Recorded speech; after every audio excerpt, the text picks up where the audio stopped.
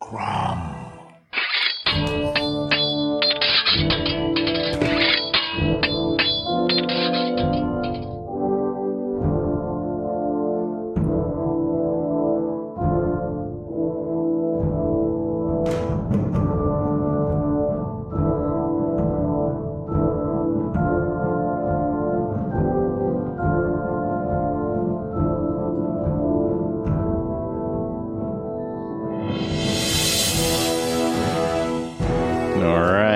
Ready in Kentucky over there across the table? Yep. I'm good to go, dude. Let's do it. We're all ready. 5, 4, 3, 2. Welcome back, everybody, to the Savage Cromcast, Season 10, Episode 1. The Pulps, Dune, and Frank Herbert. I'm Josh. I'm Luke. I am Jonathan. And you are listening to a Pulp podcast brought to you by 3 two-fisted dudes with attitude. 6 fists. 6 fists. 7. Technically. Well, I wasn't going to tell anybody about your weird... I replaced my foot with a fist. Kuato arm that you have. And welcome back to the Cromcast, everybody. How's it going?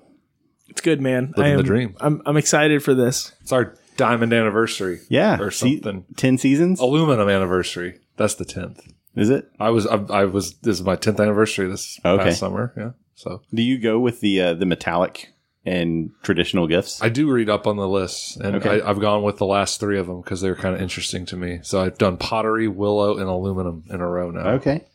We just hit 7, which is copper. Okay. Is that traditional or modern? I think it's modern. I think traditional is wool. Yeah.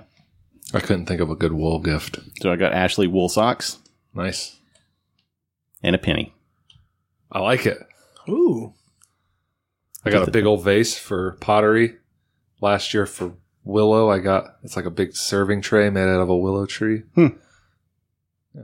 That's pretty cool. This year, a popcorn tin. Nice. And eventually, you're like 6 months later, you're going to remember there's popcorn in there and go, I wonder. No, that done went and got 8. Oh. Okay. Yeah. Usually what happens at our house is the caramel gets eaten first, followed by the cheese, and then the regular, like, unsalted, unbuttered section. Yeah. The bigger section. So this is a weird tangent, but in Omaha, Nebraska, popcorn is a big business. Okay. Like there are multiple I see it in your eyes. of popcorn stores that you go to. Okay. And like different competing brands, and you can ask for whatever you want. So this was like a 3-foot tall tin of just kettle corn. Does Orville Redenbacher run the city? He doesn't. Oh. He's from Indiana. I didn't know that. Well, he's dead now, but Orville Redenbacher is dead? I'm fairly certain of that. I didn't know that. Yeah. Pretty sure. I guess probably I should have assumed that, but I've never thought about it. Welcome to Popcorn Pod. There's a popcorn store here in the Bluegrass, right? Up in Midway. Yeah, there's a that one's really good for sure. I can't remember the name of it, but there's a couple gourmand popcorn vendors that are about that you can get your various like sweetened up corns. Yeah, I get mine at local festivals and get the kettle corn. Yep, immediately. Do we need the big bag? No. Do we want the big bag? Of course, absolutely. It's $1 more. That's how they get you. Yeah.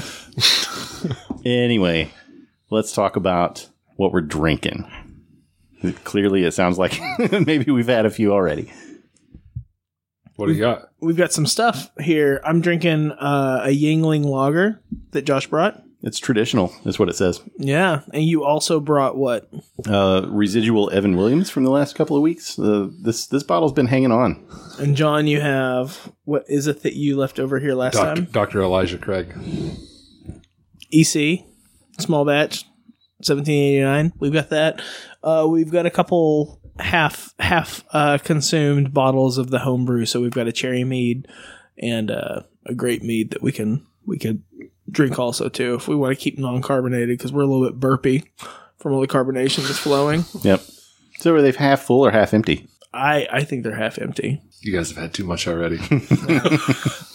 No, I don't think we have. With everything we listed out, it sounds like we're going to get sloppy. I guess it's possible, but it's never happened on the show before. Do our best to avoid that. We're going to keep it together, dude. We're going to keep it together. We're going to roll forward, and we're going to tell you about one thing.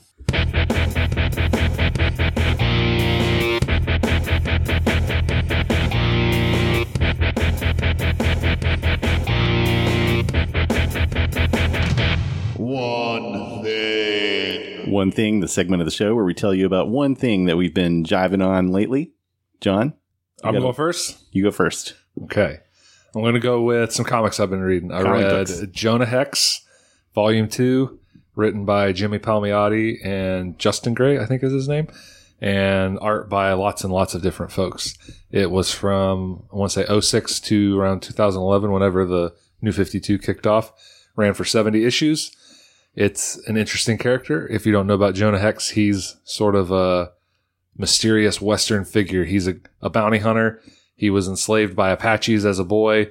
He served in the Confederate Army and kind of didn't like it. And he keeps his uniform on for the rest of his life as sort of a reminder.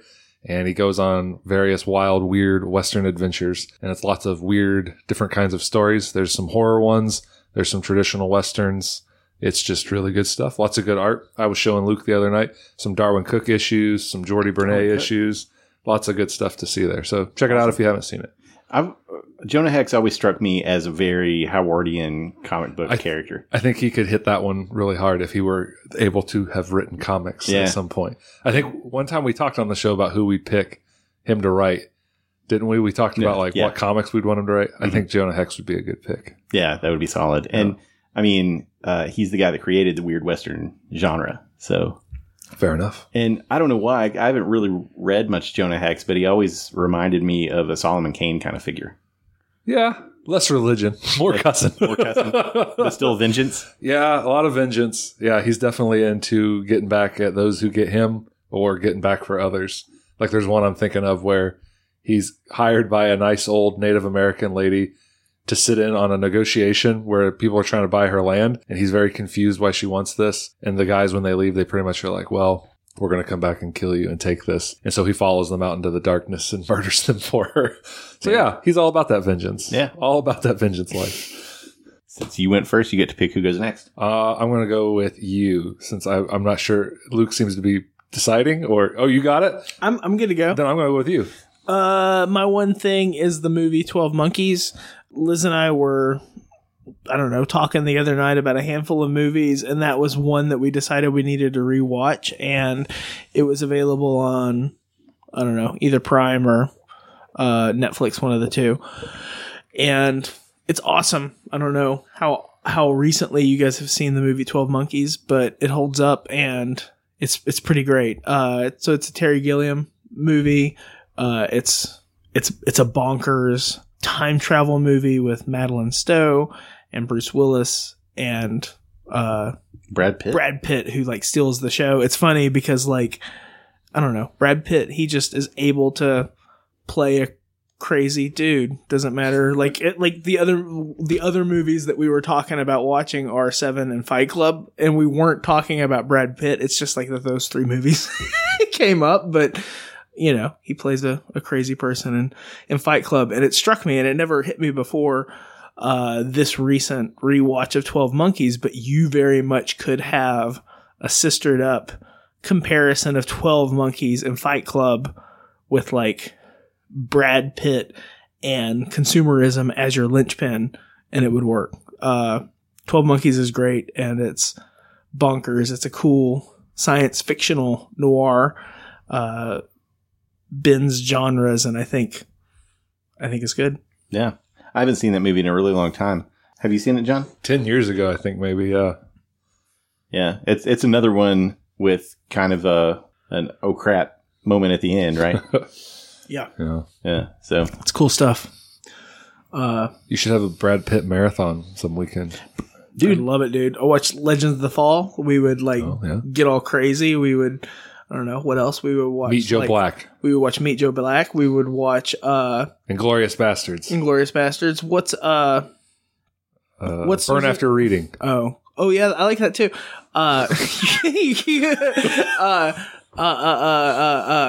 Susan Sarandon and oh my god, Thelma and Louise. Yeah, Thelma and Louise. Yeah. He's in Thelma and Louise? Yep. I didn't He know is. that. He's the one night stand for Gina. Oh, I thought he was Thelma. Nope. Nope. Have you watched Thelma and Louise? Negative. Have you? Yeah, I have. Yeah. It's some good stuff, man. Yeah. Yeah, I'll have to we should check watch it it. out. I feel guilty that I couldn't think of it. I was just thinking about the handkerchief, and I was actually thinking about Wayne's World, like Wayne and Garth, When like they're holding hands. they're holding hands. Like that's what I could think of when I was thinking of the names of those two women in that movie, Thelma and Louise. So that was all of this ties back around to 12 Monkeys, which is it's a cool science fiction noir It's a head trip. joint.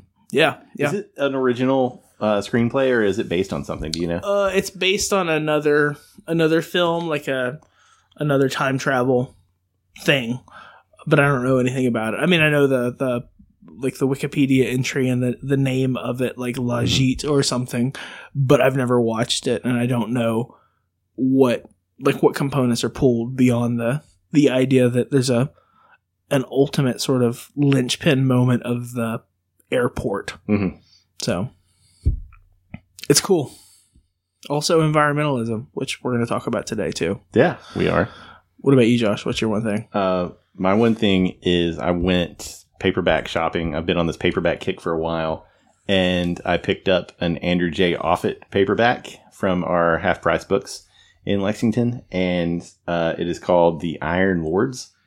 And I haven't gotten a chance to read it yet, but it was, I think, $2, and I was pretty psyched to fill out both my paperback collection and to buy an Andrew J. Offutt story after reading Next Simmerket and doing all the Offutt research, and then reading Chris Offutt's book about his father. The cover art's badass, right? Yeah, the cover art is cool.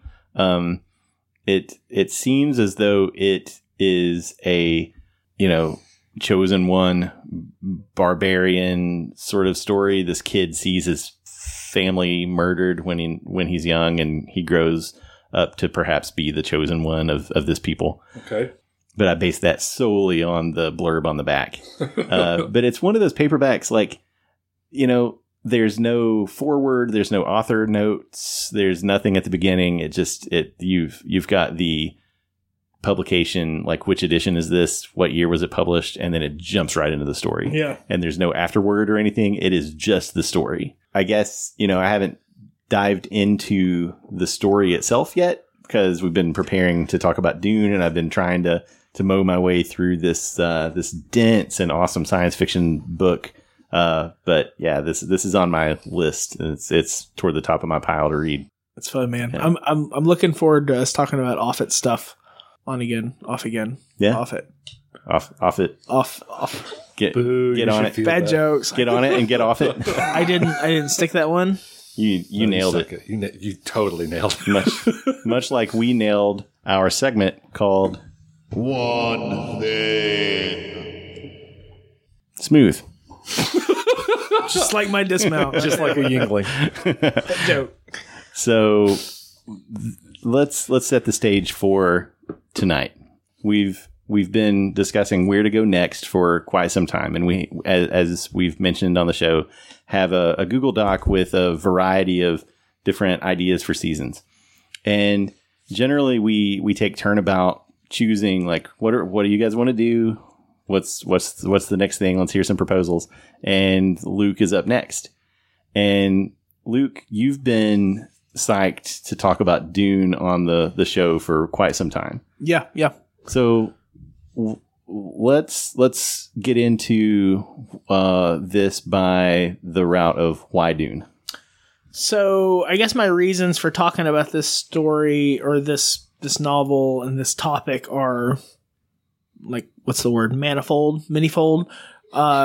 One, this has been a favorite book of mine, like, since I read it in high school, and it's just a book that I love. So I would like to talk about it with you guys because you haven't read it up to this point. So I think it'll be a fun experience. I haven't read it in some time. So that's been one reason why I've advocated for it. The second reason is it's a big book in terms of its scope and content And just on that basis, like the ability for us to do a show or a season that focuses on a science fiction book, I think would be cool.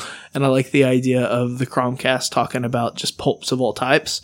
So that's of interest to me. And I guess the third thing kind of ties into that pulp narrative of our show, which is to say that this was originally a pulp story. And I think, at least like with our discussion here tonight and at the outset, we'll be able to talk about some of the pulp history that ties into Dune. And I think over the course of our discussion of the novel, we'll be able to get into some of the serial aspects of the book too, which are cool because it's cool that it is a story that is constructed of like multiple books, and the cliffhanger ending, which is a defined trope within serialized pulps, is something that was played on here.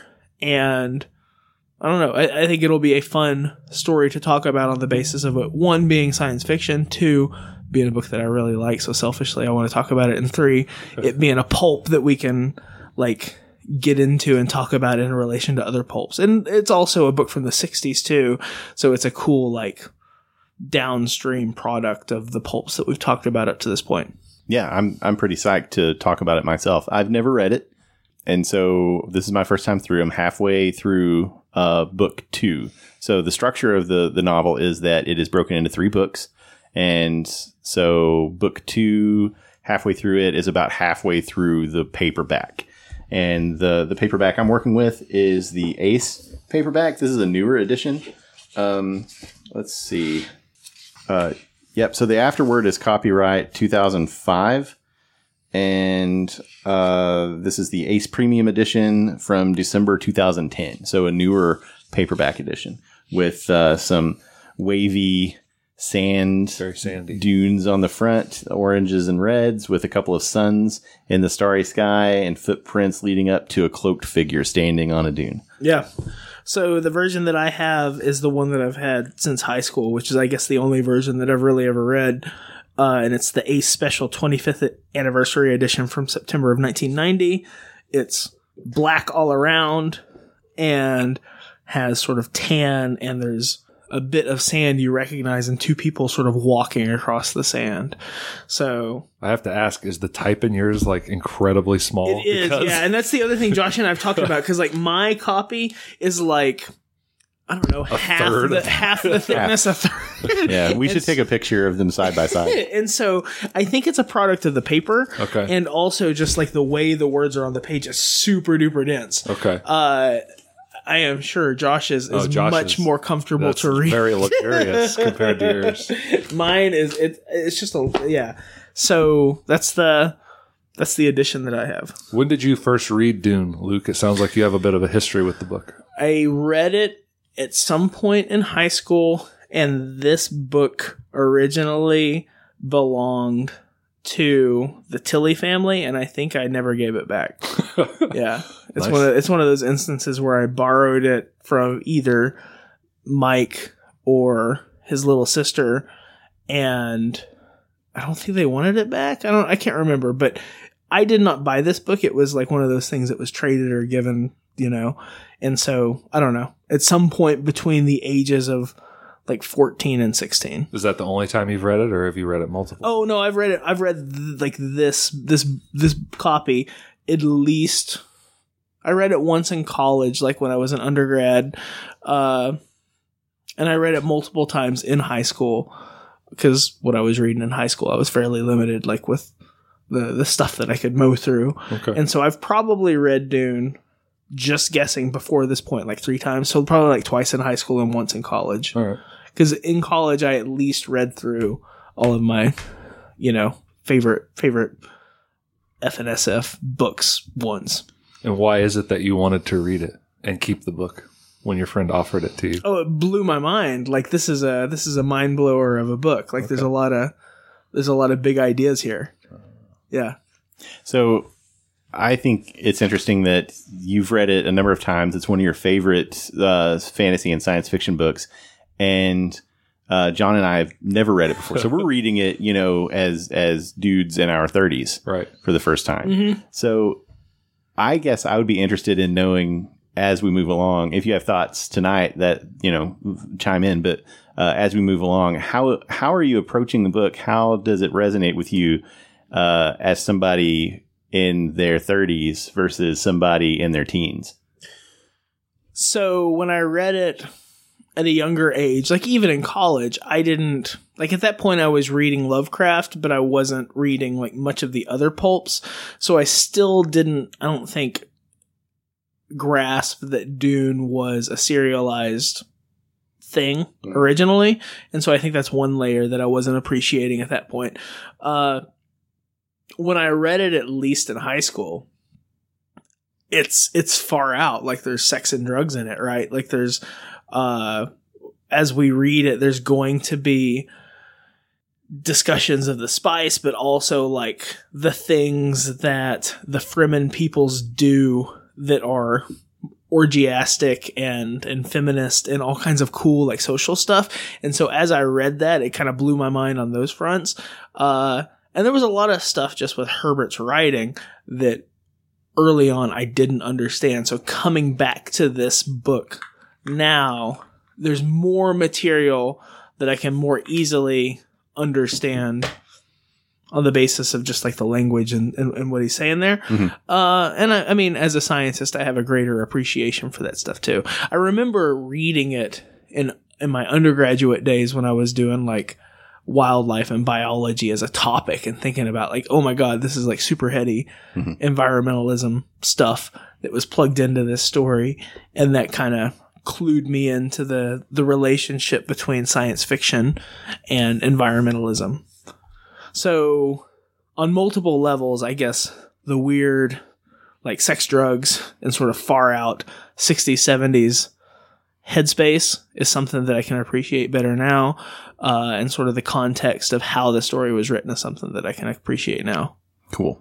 If you knew then what you know now. Yeah, and then I guess the final thing too is like since then, like I saw the David Lynch Dune movie and then the science fiction or like the Sci-Fi Channel's Dune miniseries and Children of Dune came out at some point, maybe when we were in college. And so I saw that. And so I have a lot of like the adaptations as touchstones to kind of see what they were intending. How about you, Josh? Why have you never read Dune before? It's just one that I never got around to, I think.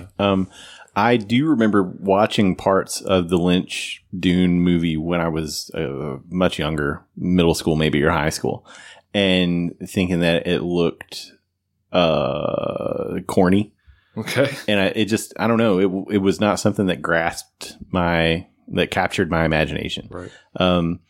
It's on a desert planet, and I kept thinking of Star Wars, which is funny because Dune came out in the 60s, long before Star Wars, and clearly was an inspiration for Star Wars in some ways. Okay. So, yeah, I just, it's a book that I never got around to reading, and having read through the entirety of book one here in the first volume of Dune, I'm kind of glad that I hadn't read it when I was younger, because some of the ecological underpinnings, some of the environmental movement underpinnings, I might not have gotten when I was in high school. Maybe it would have resonated when I was in college. Yeah. But when I was younger, I think that stuff wouldn't have struck a chord in the same way that it is now with me. What about you? Why have you never read Dune? I don't know. I don't think it was ever really on my radar. I've never even considered reading it, I guess I would say. Maybe I had heard about the sex and drugs part, and I was like, I'm not into that. So, So have you read any other science fiction? No, I don't have a lot of science fiction background. Like what would you point out to me and say, like, have you read that? Oh, I mean, I don't know. Like, have you read like any science fiction novels? Yeah, I've read like Sirens of Titan or Slaughterhouse-Five and that kind of stuff. So Vonnegut? Yeah, I like some Vonnegut. So this book, I made a note here. Cat's Cradle, Clifford Simak's Way Station, Andre Norton's Witch World, and the original serialized version of Dune were all up for Hugo nominations in 1964. Like, that would have been a hard ass, like, Cat's Cradle versus Dune. yeah. Like, wow. And Simak ultimately, like, the Way Station ultimately won it. And I didn't write down like what the name of that serialized version was, but that's also like a hallmark of like science fiction. Okay. There was a butt ton of like crazy science fiction that was coming out. Like, I knew you were a good year. I know you're a Vonnegut fan, and so that's a good little segue, like, because you've read a bit of Vonnegut, right? Oh, yeah, yeah. And so what are the things that you like about Vonnegut? Sarcasm, but also the humanitarian streak that he has. Like, he's a humanist and believes in the power of humanity, even if he's kind of cynical about it. And he's funny. And he's from Indiana. So, just like Orville Redenbacher. just like Orville Redenbacher. Do you like his believable sort of like social aspects to his stories?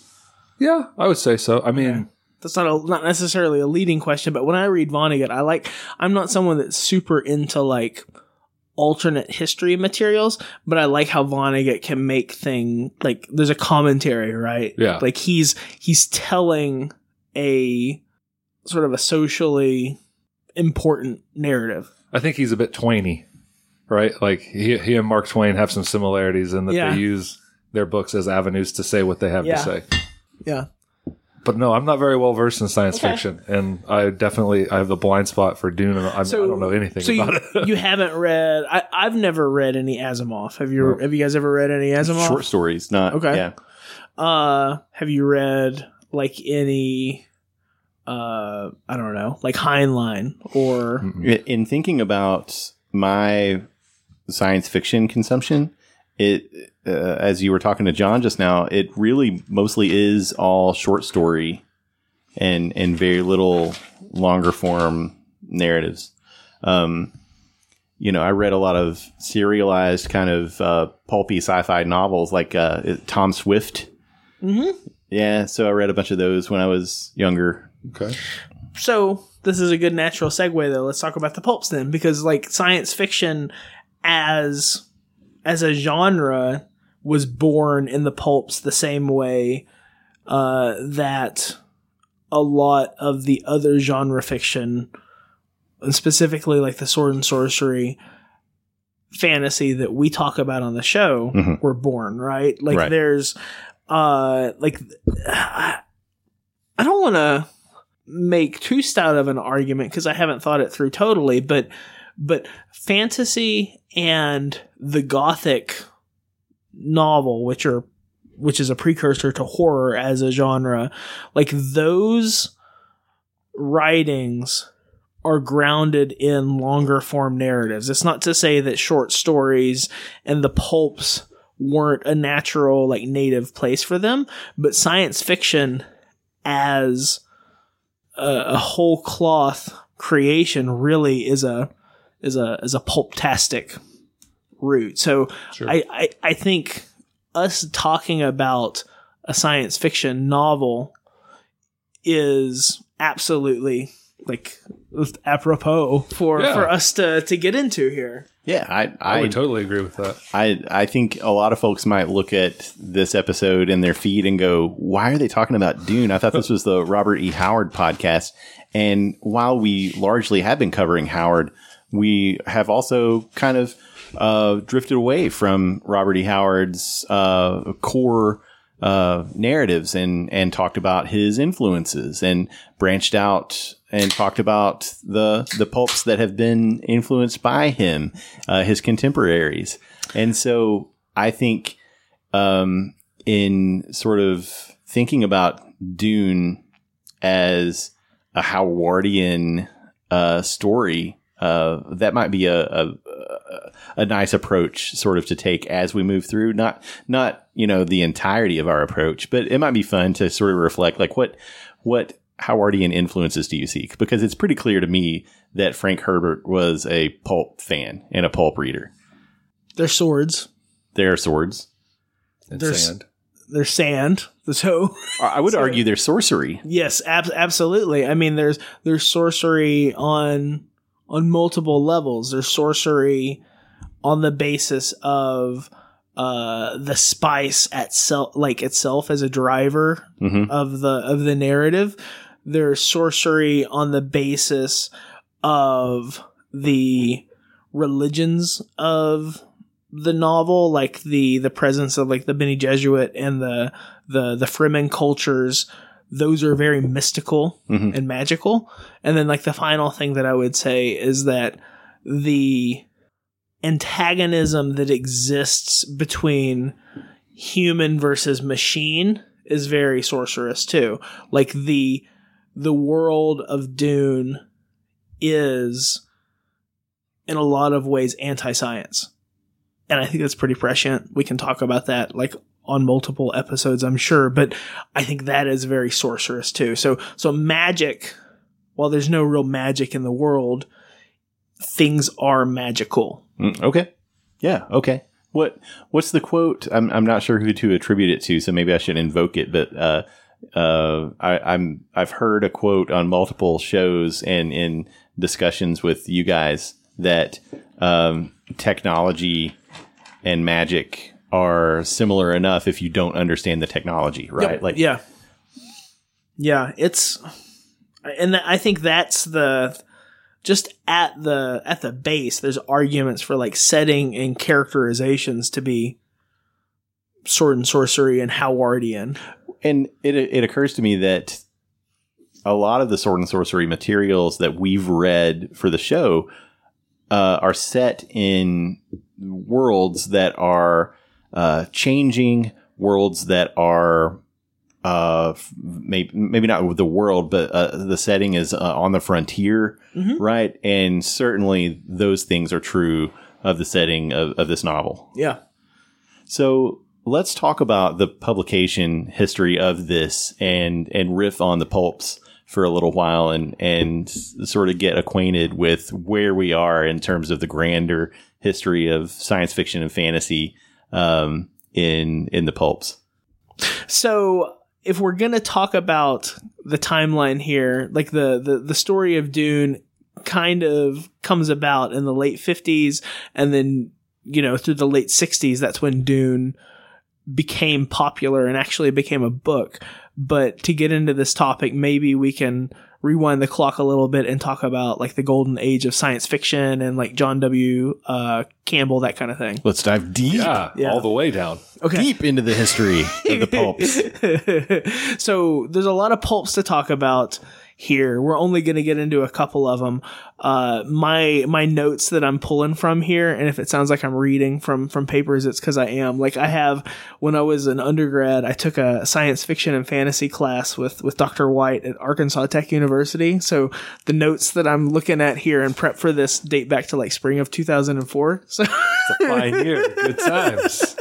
So I have like my notes from that class, and then the notes that I put together, like with Wikipedia and whatnot, and the main resource that I would say is really helpful if you want to kind of get an idea of like the story of Dune. There's this book that was published called The Road to Dune, and it's a collection of materials. It has a lot of Frank Herbert's writings, but also there's material that's been revised and pieced together by Brian Herbert, his son, as well as Kevin J. Anderson, who is someone that I'm sure we'll talk about further. But this book, I think, came out in like the mid 2000s, and it's a series of like essays and articles and original fiction about the Dune story. And there's a great collection of letters here that put together a timeline of Dune the novel, but also the name John W. Campbell gets bandied about quite a bit. So that's why I think we should sort of start with him and like what his contributions to science fiction were. So who's John W. Campbell? So he's acknowledged as like the godfather or the father of like the golden age of science fiction, which is to say like the pulps coming to prominence within science fiction in like even like the late 30s and pretty much like throughout the 40s and into the 50s and into the 60s Campbell was a presence. So this guy was the editor of what? Astounding Stories, which further became like what? Astounding Science Fiction? What was the title of it? It was originally Astounding Stories of Super Science, which eventually became Analog. That's right. Which is the pulp in which Frank Herbert's initial Dune manuscripts were published. Should have stuck with the first name. Well, so that gives you an idea of like what was published there, right? So if you were to hear a title like that, you would expect like what were one of the things? Like Dr. White said, Bims, big-eyed monsters, bimbos, and bums. So you get like all of the touchstones of like chauvinist, like adventure fiction, smushed into your science fiction here. This was John Carter of Mars style stuff, right? So it's Sword and Planet, and it's science fiction with a whole lot of heroics, right? Okay. On the Wikipedia page, there is a cover from Astounding Stories, January 1930. I think this is the first issue, and on here we'll have to include this in the show notes. Okay. There is a guy who looks like he's dressed as a pilot, and like a fighter plane pilot, and he's punching a giant beetle in the thorax. And there's what looks to be a cave woman. And there's an army of these giant beetles just kind of streaming out of a cave.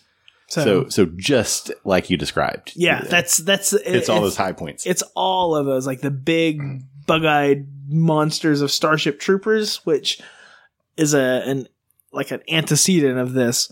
Comes from like what you see in these crazy stories. So Campbell, so he was this major editor for Astounding. He was able to attract like the best of the pulp writers because he paid just like a little bit more. So he was able to get those submissions and to get, quality material. So he like published works of like Heinlein, Asimov, Van Vogt, let's flip over other people beyond that sort of trilogy. Yeah. So Del Rey, E. Doc Smith, Clifford D. Simak, who we'll mention him later on, Jack Williamson, who's a pulpster of renown within like the more Howard circles of things. Like all of these people were publishing in Astounding. Right. I mean, so like Lovecraft published in Astounding, right? At the Mountains of Madness came out Madness, I believe, in there. Henry Kuttner and C.L. Moore published in Astounding. So this was a big market, and this is like the post Howard, Lovecraft, Smith heyday of the 30s. Like this is next wave in terms of the pulps, but really like golden age in terms of like science fiction booming. And so Dune is published in what, like 67? Actually 65 is when the book is published, but it first is put out in serial form in 63. So we're like a generation off of that. So the bottom line is that Campbell's influence with Astounding and subsequently Analog like can't be understated. Like that was the first recognizable science fictional world that people are still reading today. I mean, how many people read like Asimov's robot stuff? Oh yeah, it's still super popular. Yeah. In any science fiction class that you take, you're going to read one of those stories from Asimov or Heinlein or Bradbury. They're the foundational texts. Yeah. So how do we move on? How do we advance the clock? Like I have a whole laundry list of materials from the Road of Dune or the Road to Dune, like letters that could kind of guide the narration or the story in terms of like waypoints across years, or maybe we can talk about people, or how do we want to do this? Well, so when you mentioned John Campbell and his version of sci-fi when it was getting started, how do we get to a refined point with Dune, which is held up as this masterpiece of science fiction? The three words you used before, bums, big monsters, and bimbos, like that doesn't normally inspire masterpieces. So like, how did we get to that point in history? I think that's a good sort of core like focus for discussion. Like Dune really is a story that became published in long form, not against odds, but in contrast with a lot of the other material that was out there. And so, like some of the things that I have written down here is within the Road to Dune series of letters, there's heavy emphasis on, at least initially, the correspondence between Herbert and his agent, who is a fellow named Lurton Blassingame. What a name. Yeah, it's crazy. I want to say Blassingale, but it's not Blassingale. It's Blassingame. That's definitely going to learn. Yeah. So Lurton Blassingame was an editor and agent for a lot of like famous genre fiction people, but he was Herbert's editor. And so in that Road to Dune book, there's correspondence, like there's the short form pitch that Herbert made about the Dune ecosystem thing. Like there's that there, and then there's also Blassingame's responses, like canning it, like as an editor. And I think it's pretty cool to see him saying like, no, this isn't going to sell. This isn't going to sell. Yeah, I need Spider-Man. That's absolutely the way that it's written. I can kind of make some comments there, like the way that he talks about it in his letters. Give me just a second. 209. So the way that Dune originally came about in Frank Herbert's mind is he was proposing a piece about how certain grass species could be used to control expanding like desert ecosystems. So like desertification is a force. So like dunes, the same way that waves might erode a coast. He was looking in the Pacific Northwest at this story where scientists working the Oregon coast found that sands could be controlled by the use of one type of grass, a European beach grass. Like those are his words. And so he's pitching like a science like layperson article about that. And so here's like Lurton sent 2 different letters back to him, like that are dated the same time. But here's the first one, and it's shorter, so I can read it in its entirety. So June 29th, 1957. Dear Frank, control of sand dunes may be a story. It is fairly limited in appeal, but certainly worth trying if you'll make your outline a bit more detailed.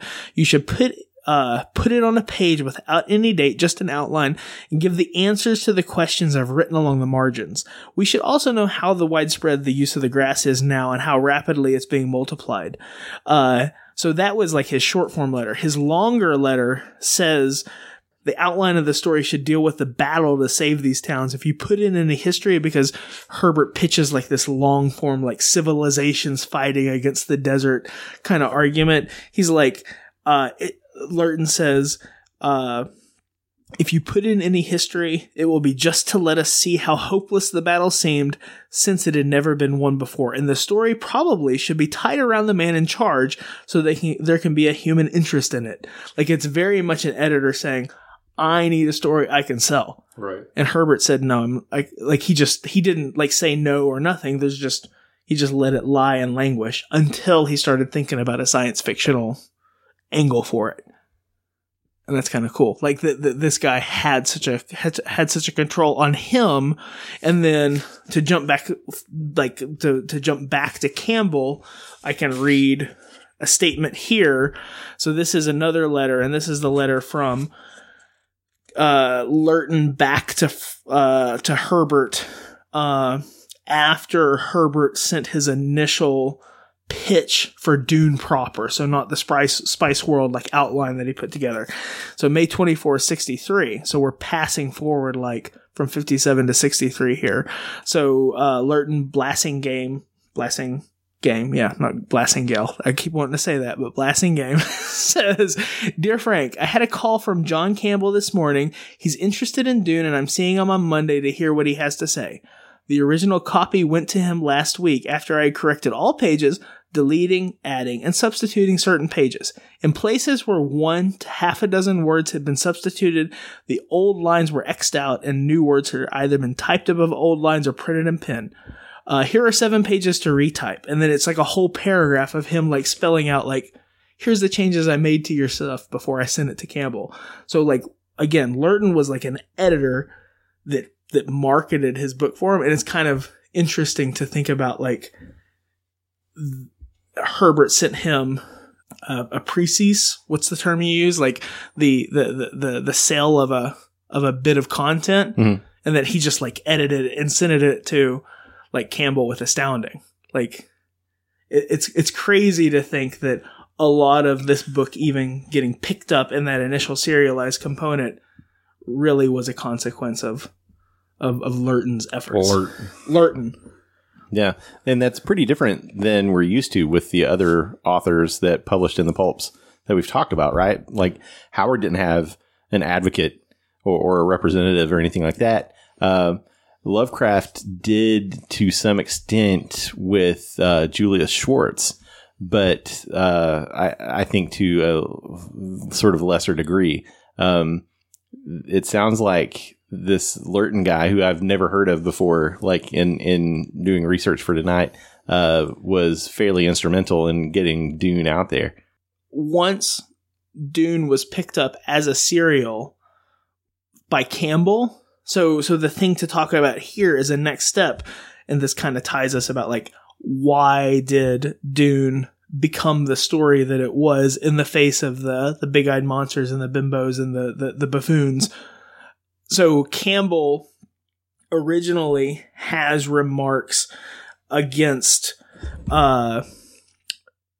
Herbert's so-called Superman. So the main character within the original Dune novel is Paul Atreides, and he's 15 at the beginning, and he's the Kwisatz Haderach? I don't know. Let's look in the index. We should make John pronounce these out loud.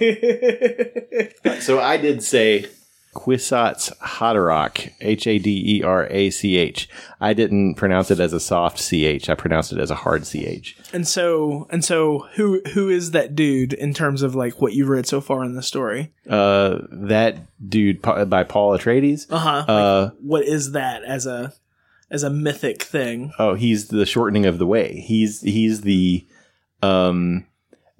a messianic figure, and it's I don't know how far we want to get into this, but there is cross-pollination between the mythologies of different cultures within this story, and this figure kind of plays a similar role in Bene Gesserit stories and in Fremen stories, and there's a plot reason for that. So he's omniscient ultimately, and can sort of see all possible paths, and he's a super being. He's Superman. He's God. And so what Campbell remarks to Herbert, he says, "Congratulations, you're now the father of a 15-year-old Superman." He then sent on 4 pages to give suggestions about how to fit the powers of the superhero into the novel, culminating into this comment: "If Dune is to be the first of 3 and you're planning on using Paul in the future ones," again, Paul is the protagonist, "oh man, you've set yourself up for one hell of a problem. You might make well to make the next one somewhat more plottable if you didn't give Paul quite so much of the super duper." So like this gets at the arguments, like even before the story was published. Like Campbell had purchased the story. He says he purchased it in a matter of days for serialization for like $2,500, $25.50, 3 cents a word, and then started to say, like, these are things that aren't going to work. And Herbert basically had to make arguments for why it was smart to like make a 15-year-old god like fit into a story. And so It says here, the interchange between editor and author proved thought-provoking and more than just the specific story at hand. A few weeks later, Frank Herbert wrote back to Campbell, your letters on time set off a prolonged conversation the other night between Jack Vance, Paul Anderson, and myself. We missed you. So this is Herbert talking towards John W. Campbell. And he begins to espouse like Vance's statement on time travel, Anderson, and then Herbert. And so Vance, past and future are entities, are merely illusion. The only reality is the now instant. Anderson says time is related purely to the standards of measurement. It's a very hard-headed empirical science argument. And then Herbert, this is him saying his own stance. Time and life are related in a way that does not hold for time and inanimate objects.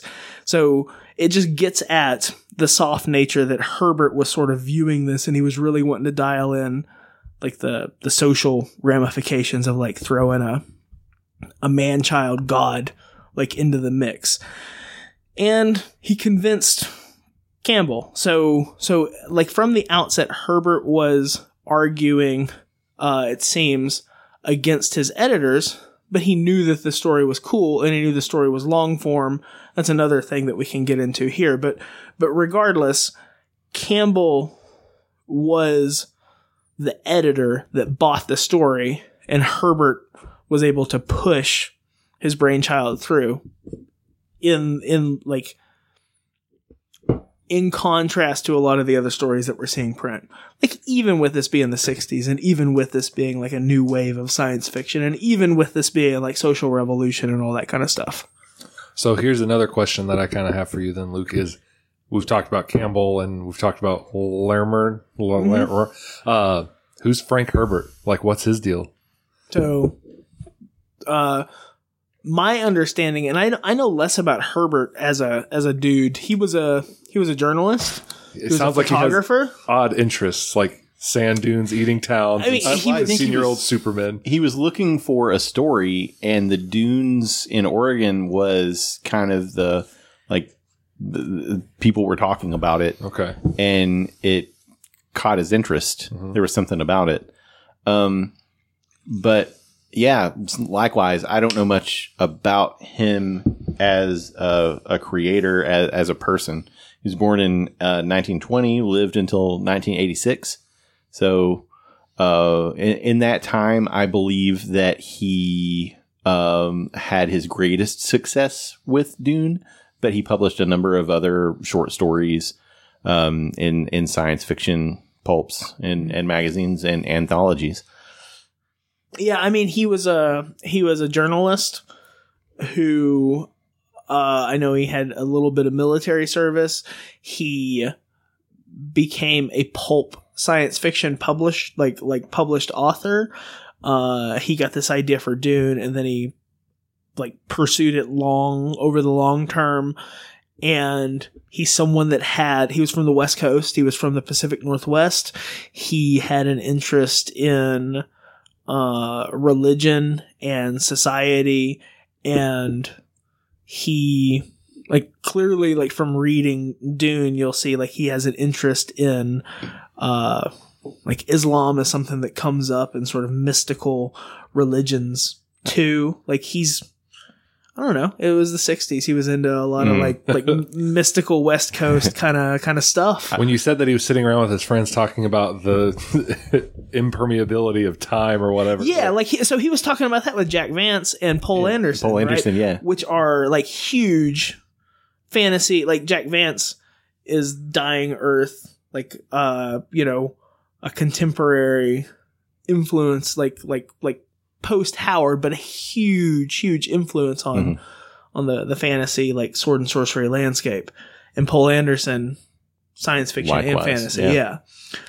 Both of those guys you've heard us talk about, and you've been a guest on the Appendix N literary podcast, right? The Appendix N book club. Me, Jonathan. You, Jonathan. Not the listener. Right. Although maybe. There may be listeners to the show who have been guests on that show. True. And if so, hey, welcome. But the Appendix N, right? Which is this corpus of novels and short stories that influenced, Gary Gygax and sort of informed his decisions in making Dungeons and Dragons. Right. Zelazny and Anderson are both on that Appendix N list. Striking that Herbert is not. It is, yeah. I mean, so it's weird that so Vance is like the Vancian magic system of Dungeons and Dragons. Like that's the way we think about magic in Dungeons and Dragons. That so-called Vancian system. Like that's Jack Vance's stuff. And you mentioned Zelazny, like he had this sort of extra world that people would jump into. And then Poul Anderson, like he was Decampian, at least it seems to me, like with some of his stories where people would sort of jump out of the real world into these fantastic stories. But he also wrote like The Broken Sword, which is a contemporary to like Lord of the Rings, same year, like same level of impact in terms of its storytelling. Those are all huge world building exercises. And Herbert's Dune is that too. Oh yeah. Mm-hmm. And it's absent. I don't know, man. Like I don't know if it's the angles that Herbert was playing with the book that Gygax just wasn't like into. Mm-hmm. Or I don't know. Like I think that is a crazy cool conversation, and maybe like an RPG scholar is the person to talk to about that. But it just doesn't seem. It seems incongruous with like some of the so. As we're talking about this, it's occurring to me too, according like with the notes. So one of the other names of interest that we could talk about here is a fellow named Sterling Lanier. And so let me look him up real quick because I didn't do all of my. I know who that is. Yep. Yeah. So he was the editor of the auto repair guides, right? So he was the editor for Chilton Books, right? Who actually bought Dune to be published as a book. He is also an Appendix N-er. He is noteworthy for writing a book named Hero. So it's HIERO''S Journey, which came out in 1973, which post dates Dune, but that is part of the Appendix N. And it's a post-apocalyptic science fictional world. So Sterling Lanier was a science fiction fantasy writer himself, and that's kind of the connection that's outlined within, again, like the letters that are in the Road to Dune, as far as why he picked up Dune as a serialization to publish as a book through Chilton, because Chilton, the publisher, is most notably known for their like automotive manuals, right? You'll pick up like the Chilton's Fix your guide. 92 Dodge Ram. Yeah, you'll so that is another writer who did this weird world building that Gygax was a part of. Why did he pick that and he didn't pick Dune? I don't know, man. I think are they shorter than Dune? They might be. Yeah, I think that's probably likely. Yeah. The Poul Anderson and Zelazny books certainly are. I mean, in terms of like volume by volume. Now, the Chronicles of Amber, that's Zelazny, right? It is, yeah. Yeah, and that's a long, sprawling. It's 8 or 9, like 150, 200 word tomes, or books, I should say. They're not tomes. They're quick novels. The Broken Sword, Poul Anderson's like larger form, weird saga, like his Tolkien-esque saga, which isn't Tolkien-esque. It was the contemporary to Lord of the Rings when it came out. It's a heady book, but it is still only a book. But it's worth saying, like when Dune came out as a novel, I don't know if it was advertised anywhere that it would become a multi-novel narrative. Right. It was published across 2 separate serializations in 2 different magazines, and we can get into that too. But the story that evolves in Dune spans like millennia and spans like the life of a planet, which I think is another cool thing about it. But that's big picture. I don't know, man. Like you mentioned that, Josh. I don't know why Gygax wasn't like head over heels for this, though. Yeah, we'll have to ask Jeff and Hoy. We should tweet at them. We should tweet and say, why is Dune not on Appendix N? Yeah, it's kind of crazy because there's the sword and sorcery that we talked about, right? Like a lot of the low fantasy elements. And there's a lot of those books that are on Appendix N, like the Saberhagen, like Empires of the East, whatever that first book is. Like that's the post-apocalyptic broken land of like there's low tech, like magic is tech that's not explained, or vice versa, however you want to spin it. Like the tech is there, and there's just no interest in expressing like what it's mystical because of the way it's spelled out. It's cool. Yeah. So you said that that maybe I misunderstood, but you said that Dune was published in 2 different magazines. I have in my notes that it was in analog, but it was in multiple parts across a couple different years. Yeah. So I'm sorry. So Dune the serial was published in analog, and I maybe I misspoke. Dune Messiah, which is the sequel, which was published in 1969, was actually published in Galaxy. Oh, so, okay. But this is, man, we're making like this weird, like complicated story here, but that's what the story is. So, okay. So Campbell accepted Dune the novel, at first as a serial. So Dune was serialized in Analog magazine in like 63 to 64, somewhere in there. Right. So in the mid 60s, Dune is then bought by Chilton Books. Dune is published as a book. Dune is the winner of the Hugo and the Nebula, that kind of thing.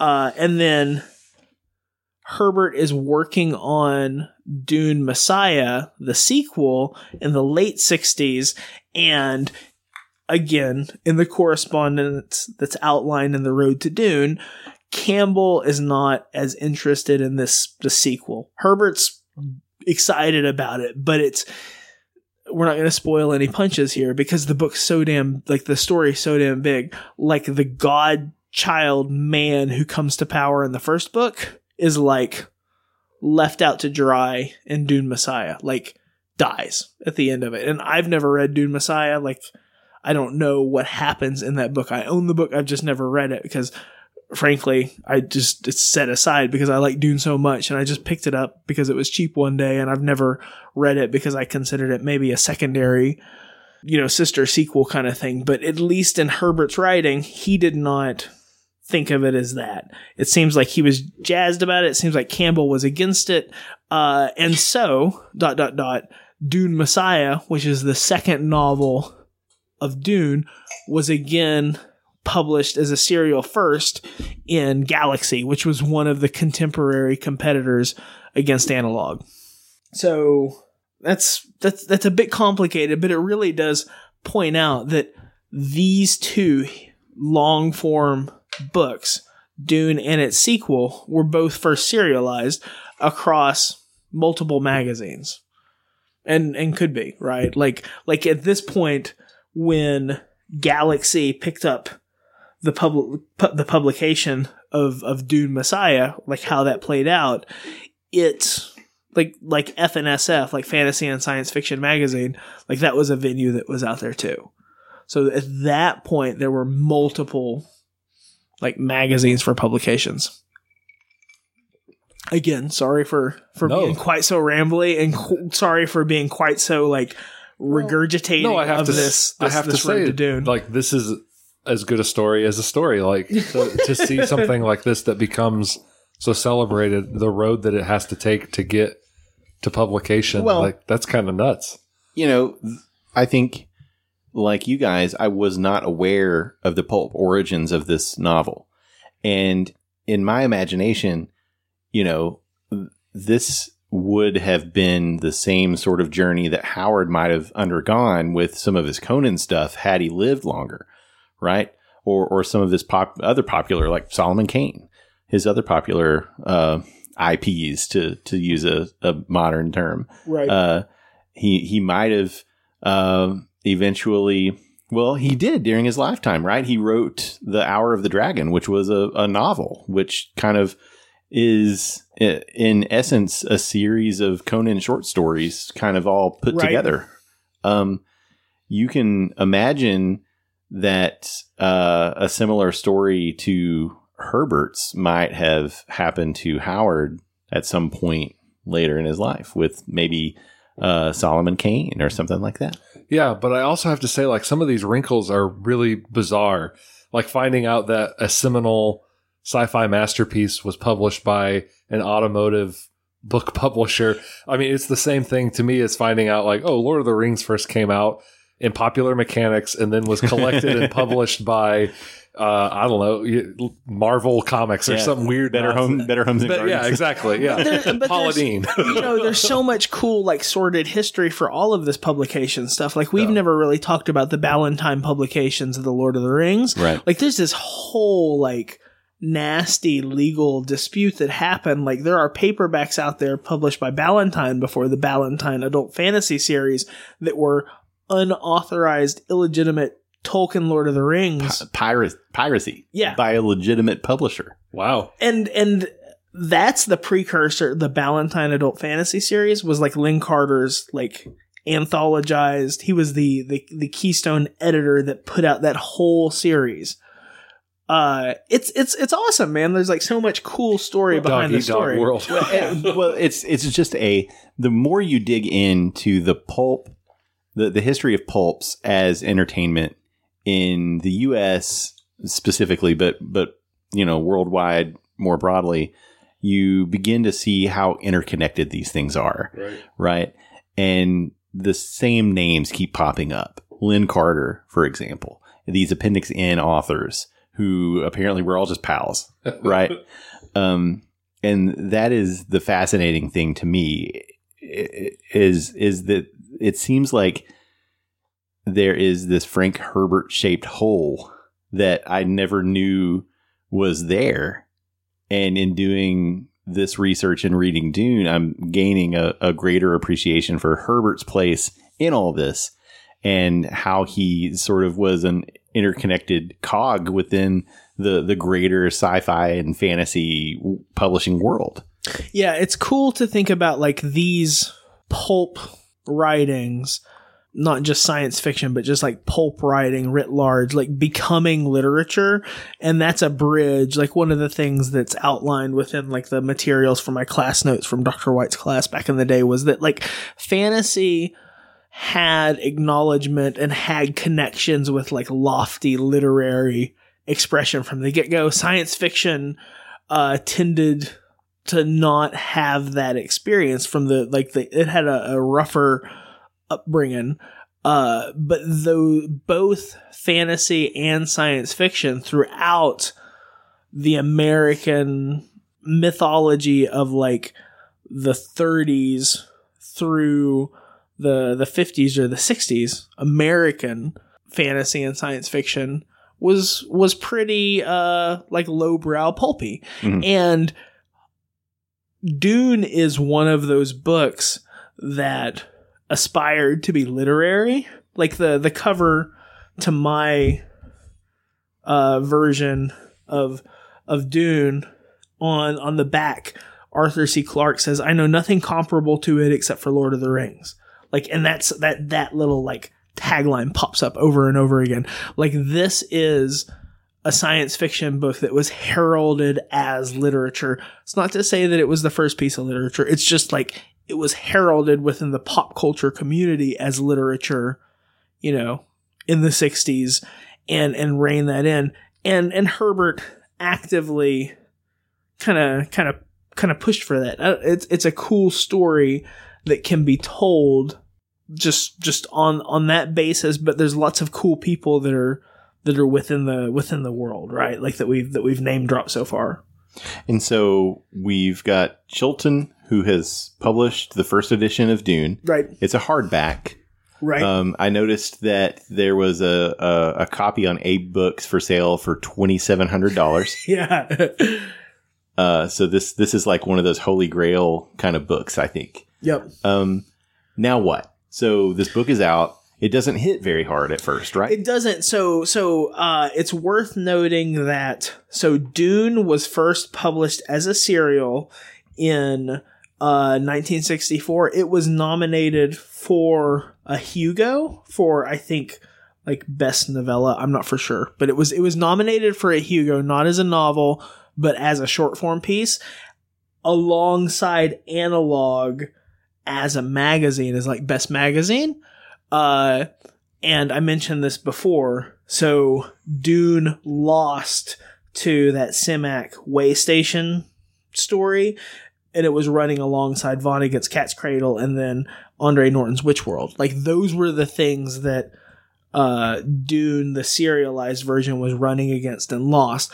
Analog won. And so, again, in The Road to Dune, there's correspondence between Campbell and Herbert, where Campbell's basically saying, thanks for the Hugo. That's a we pretty much owe this to you. Thanks a bundle. So Dune, the novel, then went on to win both the Hugo and the Nebula later on. So like in 65, 66, or 66, 67. Yeah. So it's the first instance of a novel to win both the Hugo and the Nebula back to back. And that's a thing that happens multiple times downstream, but it's the first one, right? But it's also I think it was the first Nebula award. Right. And so the Nebula, I've got this bookmarked.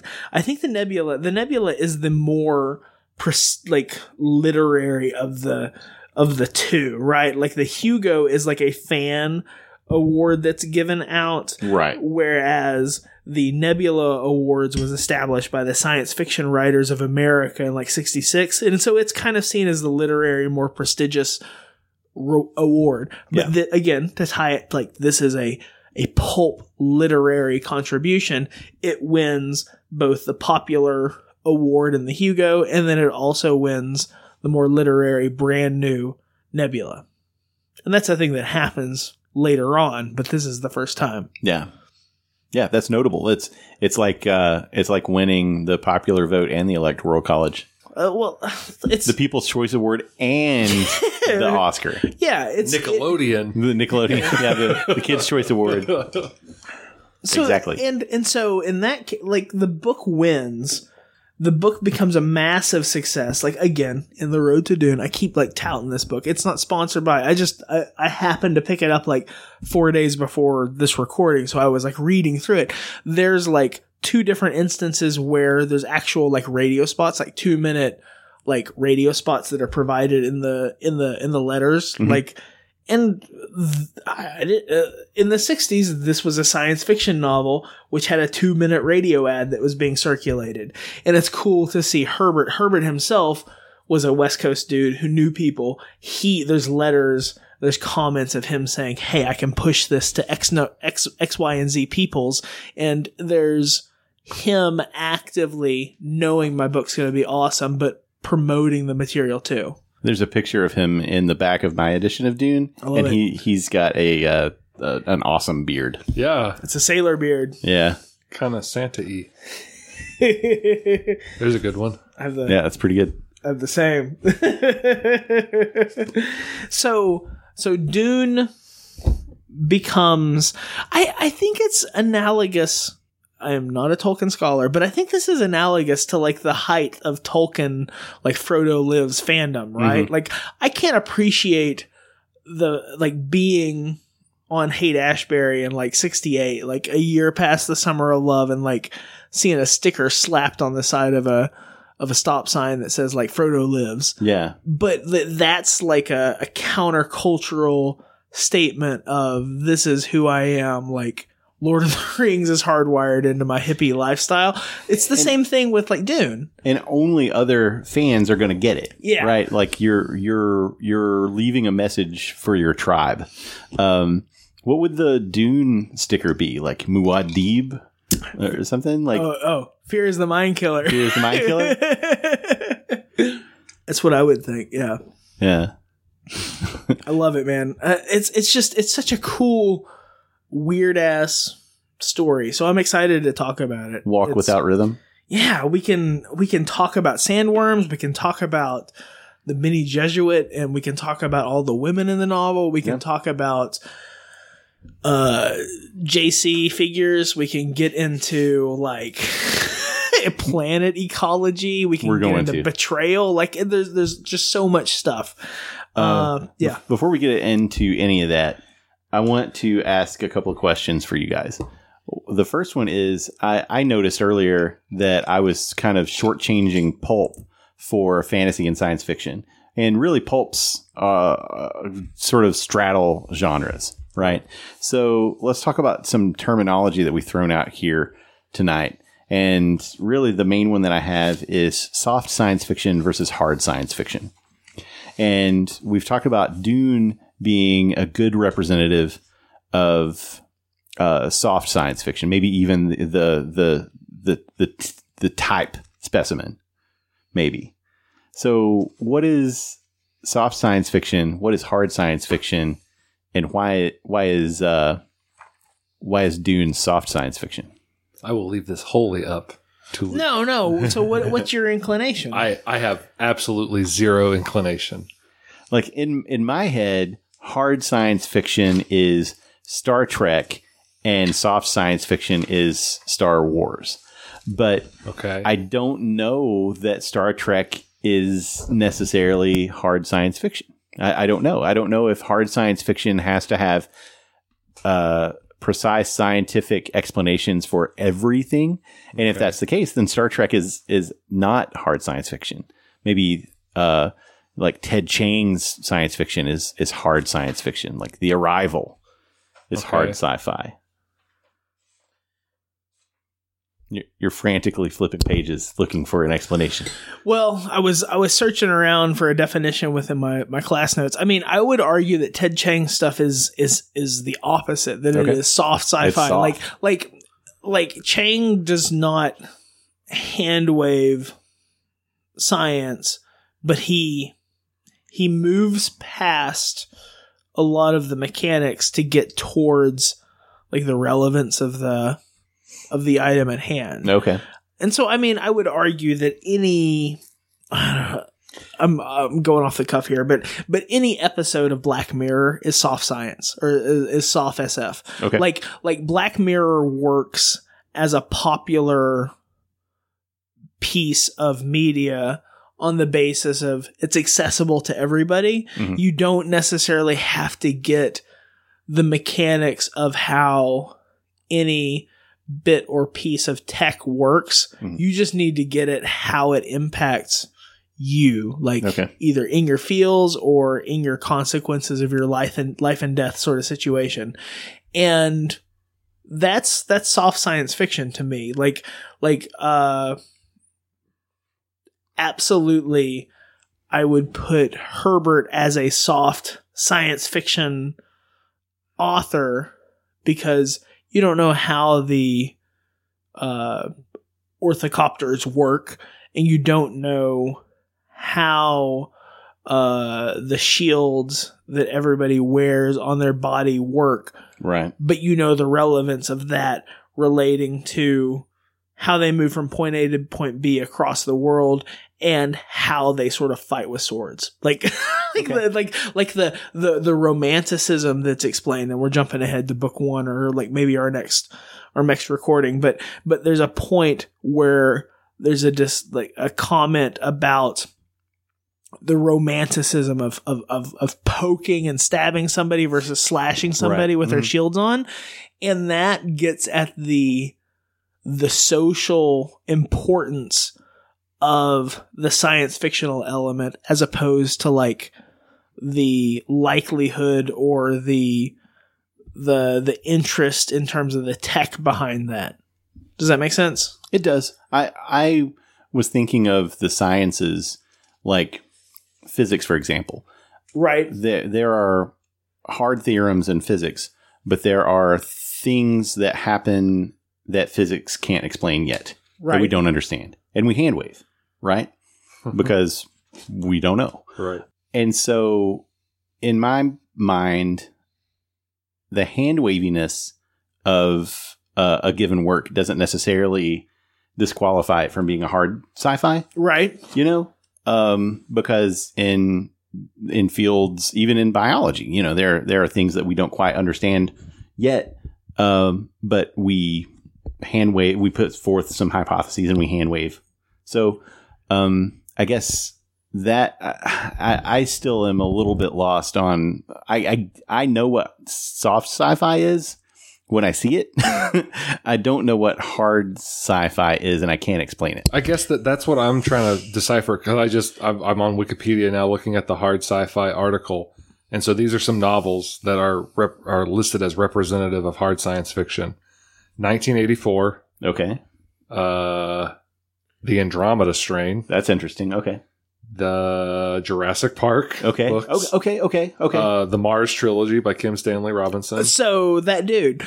So I've read Aurora, which is my that's also only listed. So Yep. so the whole premise of Aurora as a book, and I read it a couple years ago when it was on a bunch of lists, and I was getting into science fiction and starting to read some hard science fiction materials. The whole statement of that book, oh no, that's too broad. One of the central premises of that book is that the generational starship that's taking people out to the new place to colonize is a sentient life form. And so there is an AI that is like the spaceship. That is a very like soft concept. To have like a thinking, living, breathing spaceship that's alive across like multiple generations of engineers and scientists and leaders on that spaceship while it's going to and fro. Mm-hmm. But the importance of that story is to say, like, Robinson argues this across essays and across the Mars trilogy and Aurora and lots of places. Like, we don't need to be worrying about looking towards the stars for how we're going to escape the FUBAR situation that we've put ourselves in here on Earth. Mm-hmm. We need to come to terms and fix it before it's too late. Like, it's a very real world, pragmatic, like solutions based idea and ideology. Okay. Like, that story plays out Aurora with the ship going to and fro, and by the time it comes back on the fro, you see like restoration ecology playing out like the last 30 pages of the book, and it's getting at how we deal with like dramatic consequences of like of climate change and a shifting world on that basis of consequences that have to be dealt with. Not like, what does it mean when the starship is a thinking entity? Like, that's part of it, but the bigger sort of equation that has to be answered is, how do we solve problems like here and now? Go ahead, John. Well, so I'm interested to hear that, because I look into films, which is something that I can also pretty usually readily identify themes and say like, oh, I get what hard science fiction is. But when I look at this list of films, it confuses me even more, perhaps. I would say, so it's got 2001: A Space Odyssey. I can see that. Blade Runner, Contact, Gattaca, Moon, Robot and Frank, which I don't know if you guys have seen. I haven't seen that. And Ex Machina. Like, I'm choosing and picking. So those are all hard, right? That's what it's saying. It makes sense. Like Ex Machina and Moon and like and 2001, those all seem very hard because they're help me understand that then, because when I look at Ex Machina, I can see what you're saying a little bit.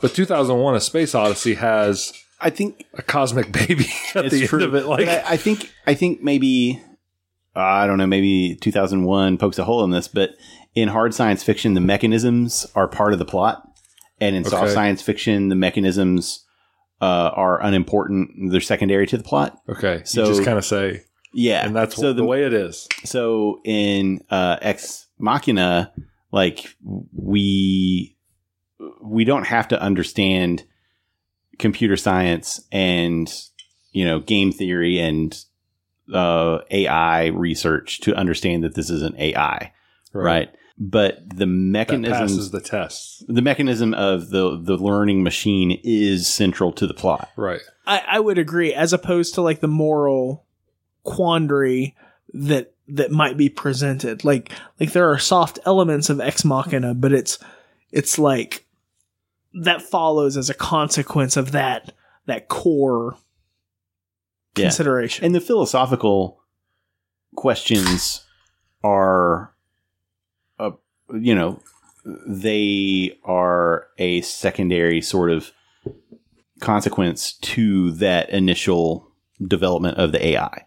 So if you were to hold up, like, I want to stay in robot fiction movies. Okay. So if Ex Machina is hard science fiction, RoboCop is soft science fiction. Soft science fiction. Or Terminator. iRobot, the movie. No, I would argue that that's pretty hard. So I would argue the movie She, that's what it's called, Her? right? With Her. There we go. Yeah. She is different than her. Yeah. No, there we go. Her is a soft, like super soft science fiction movie. It just says there's AIs that people have in their pocket, and Go. like, okay. Yeah, and that's a great, like, that would be the soft comparison to Ex Machina. Okay. All right. I can feel you then. I don't know if that is a good definition or not. I don't know. Well, I can kind of get the feel for it then at that point. Yeah. Because if, like, you're just saying, okay, we're going to watch a movie and Joaquin Phoenix is a lonely dude and Scarlett Johansson is a robot in his pocket, go. Yeah. That I can understand that being... So sentient robots have taken over the world in the future, and the humans have sent somebody back in time. None of the mechanisms are explained, really. So now you're talking about Terminator? Yes. Okay. Yes. So let's talk about this, though, like maybe to set our grounding. So a scratch that is not an itch, but a scratch that's an irritant to me, that's just something that I don't like to deal with, is things that are mislabeled as science fiction.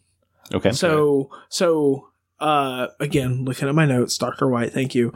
Like the comment that I wrote here is this: the fiction of extrapolation, inferring unknown information from what is already known. Like, that's what science fiction is.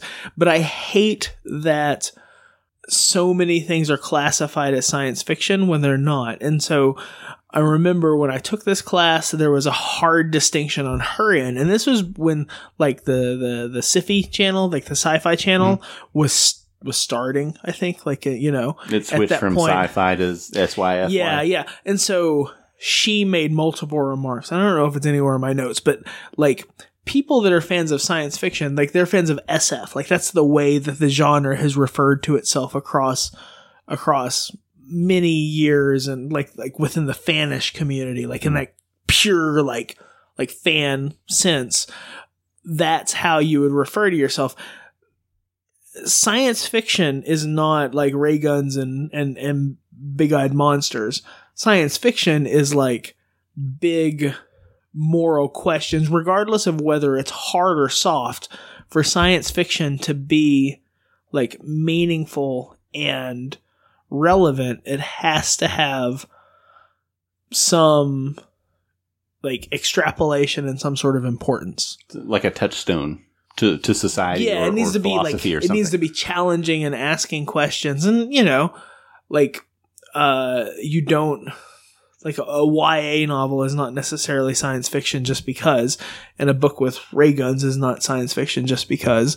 Like, for something to be science fiction, it has to be challenging with a question or like taking steps to extrapolate, which is different than fantasy and horror, which are other genres of related ilk that we can get into. Yeah, which can ask similar questions. Right. So you get really agitated when you walk into the sci-fi section of Half Price Books. Oh yeah, I mean it's the genre, like the section. It's not like science fiction is only a quarter of what you see within that Netflix queue or the stack of books at Half Price. So what's an example recently of something that you saw that you felt was mislabeled? Do you have anything off the cuff? It's okay if you don't. I was just wondering. I mean, I'm trying to think about how answer it. I think is it more a general feeling and less a specific sort of like case by case thing? I mean, I don't want to just like dig and that's okay. Dive into it, but like Star Wars is not necessarily science fiction. Okay. And that's something that you and I off mic were talking about. Yeah, we were riffing on it. But I don't want to just default, because I think the newer Star Wars movies have some science fictional elements in them. But I don't know. I feel like, and I don't want to make this into literature versus not, but like any number of YA materials that are marketing themselves as science fiction to some degree aren't. Like, I don't know if they market Hunger Games as sci-fi, but do they?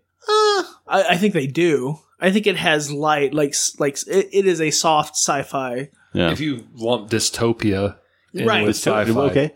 So that Right. would that be a subgenre? Yeah, for sure. Okay.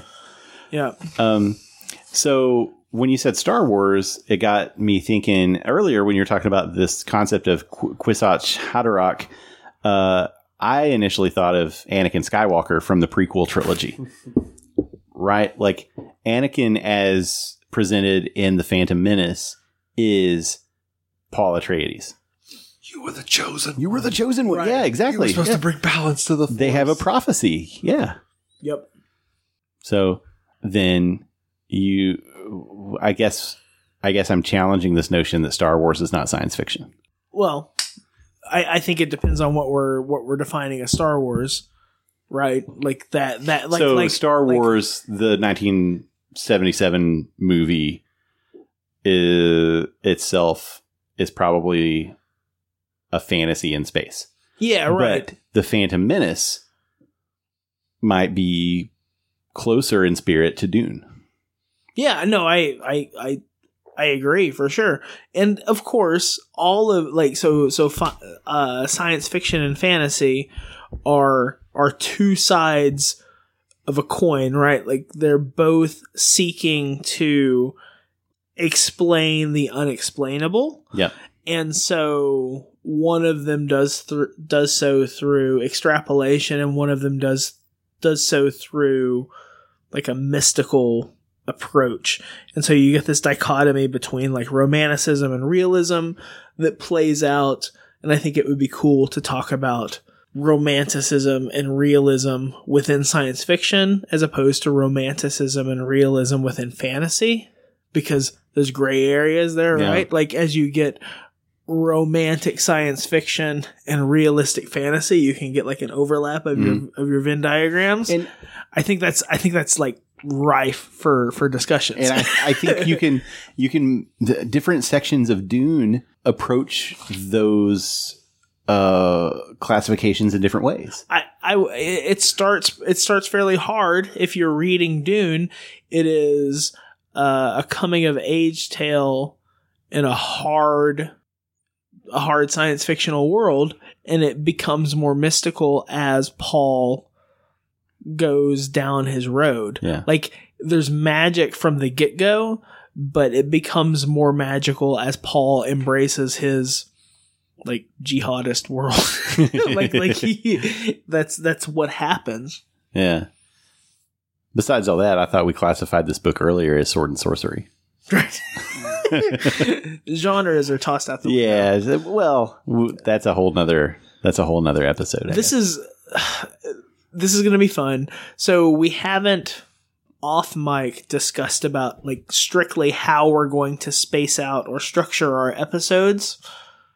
There are 3 books to the novel Dune, which is what we're following here. There's Dune, Muad'Dib, and the Prophet. I think those are the 3 like books or something. It was originally pitched as 4 separate books, and then it got condensed into 3 upon serialization and publication.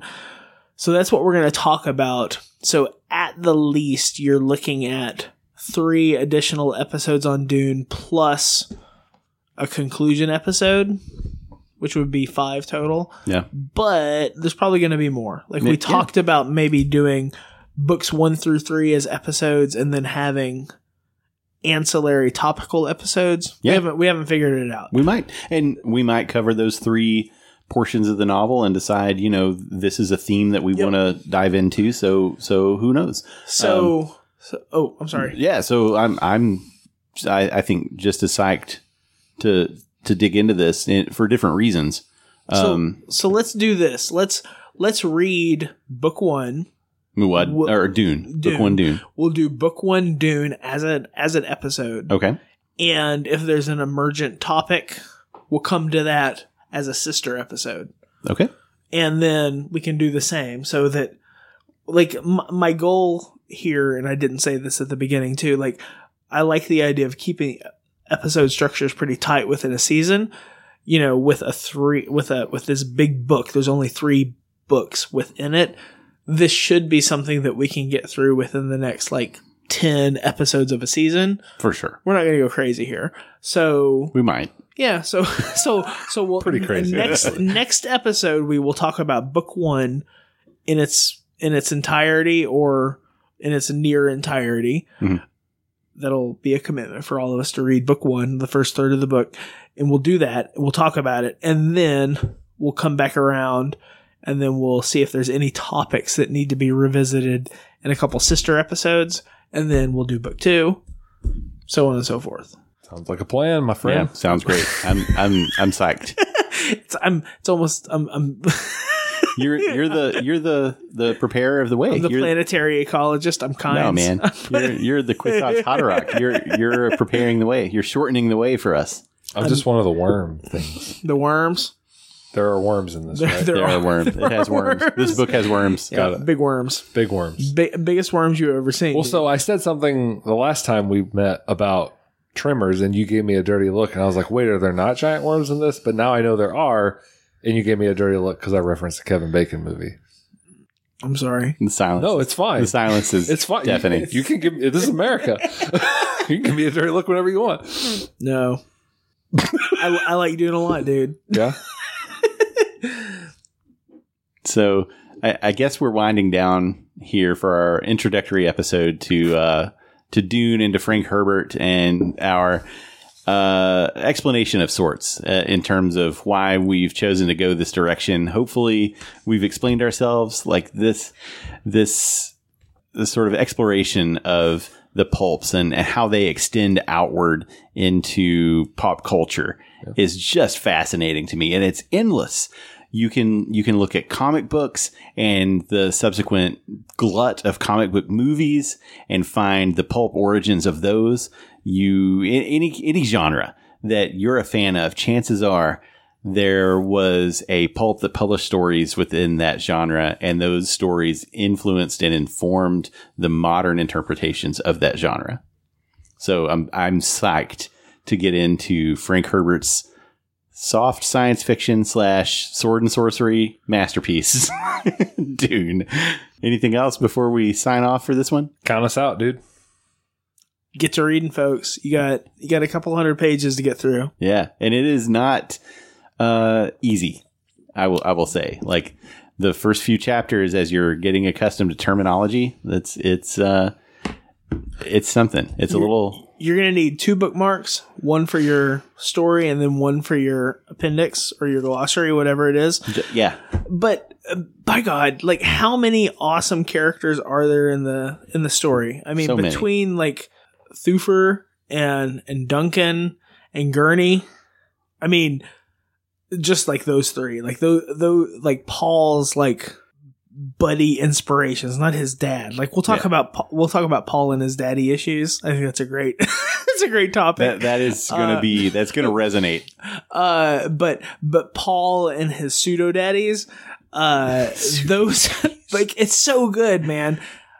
There's so much there. So just have fun with all of the various characters. Yeah, they're good stuff. It's no more challenging than that first book in the Song of Ice and Fire. It is comparable. Yeah, for absolutely. Sure. Come back to that. Yeah, we'll come back to that.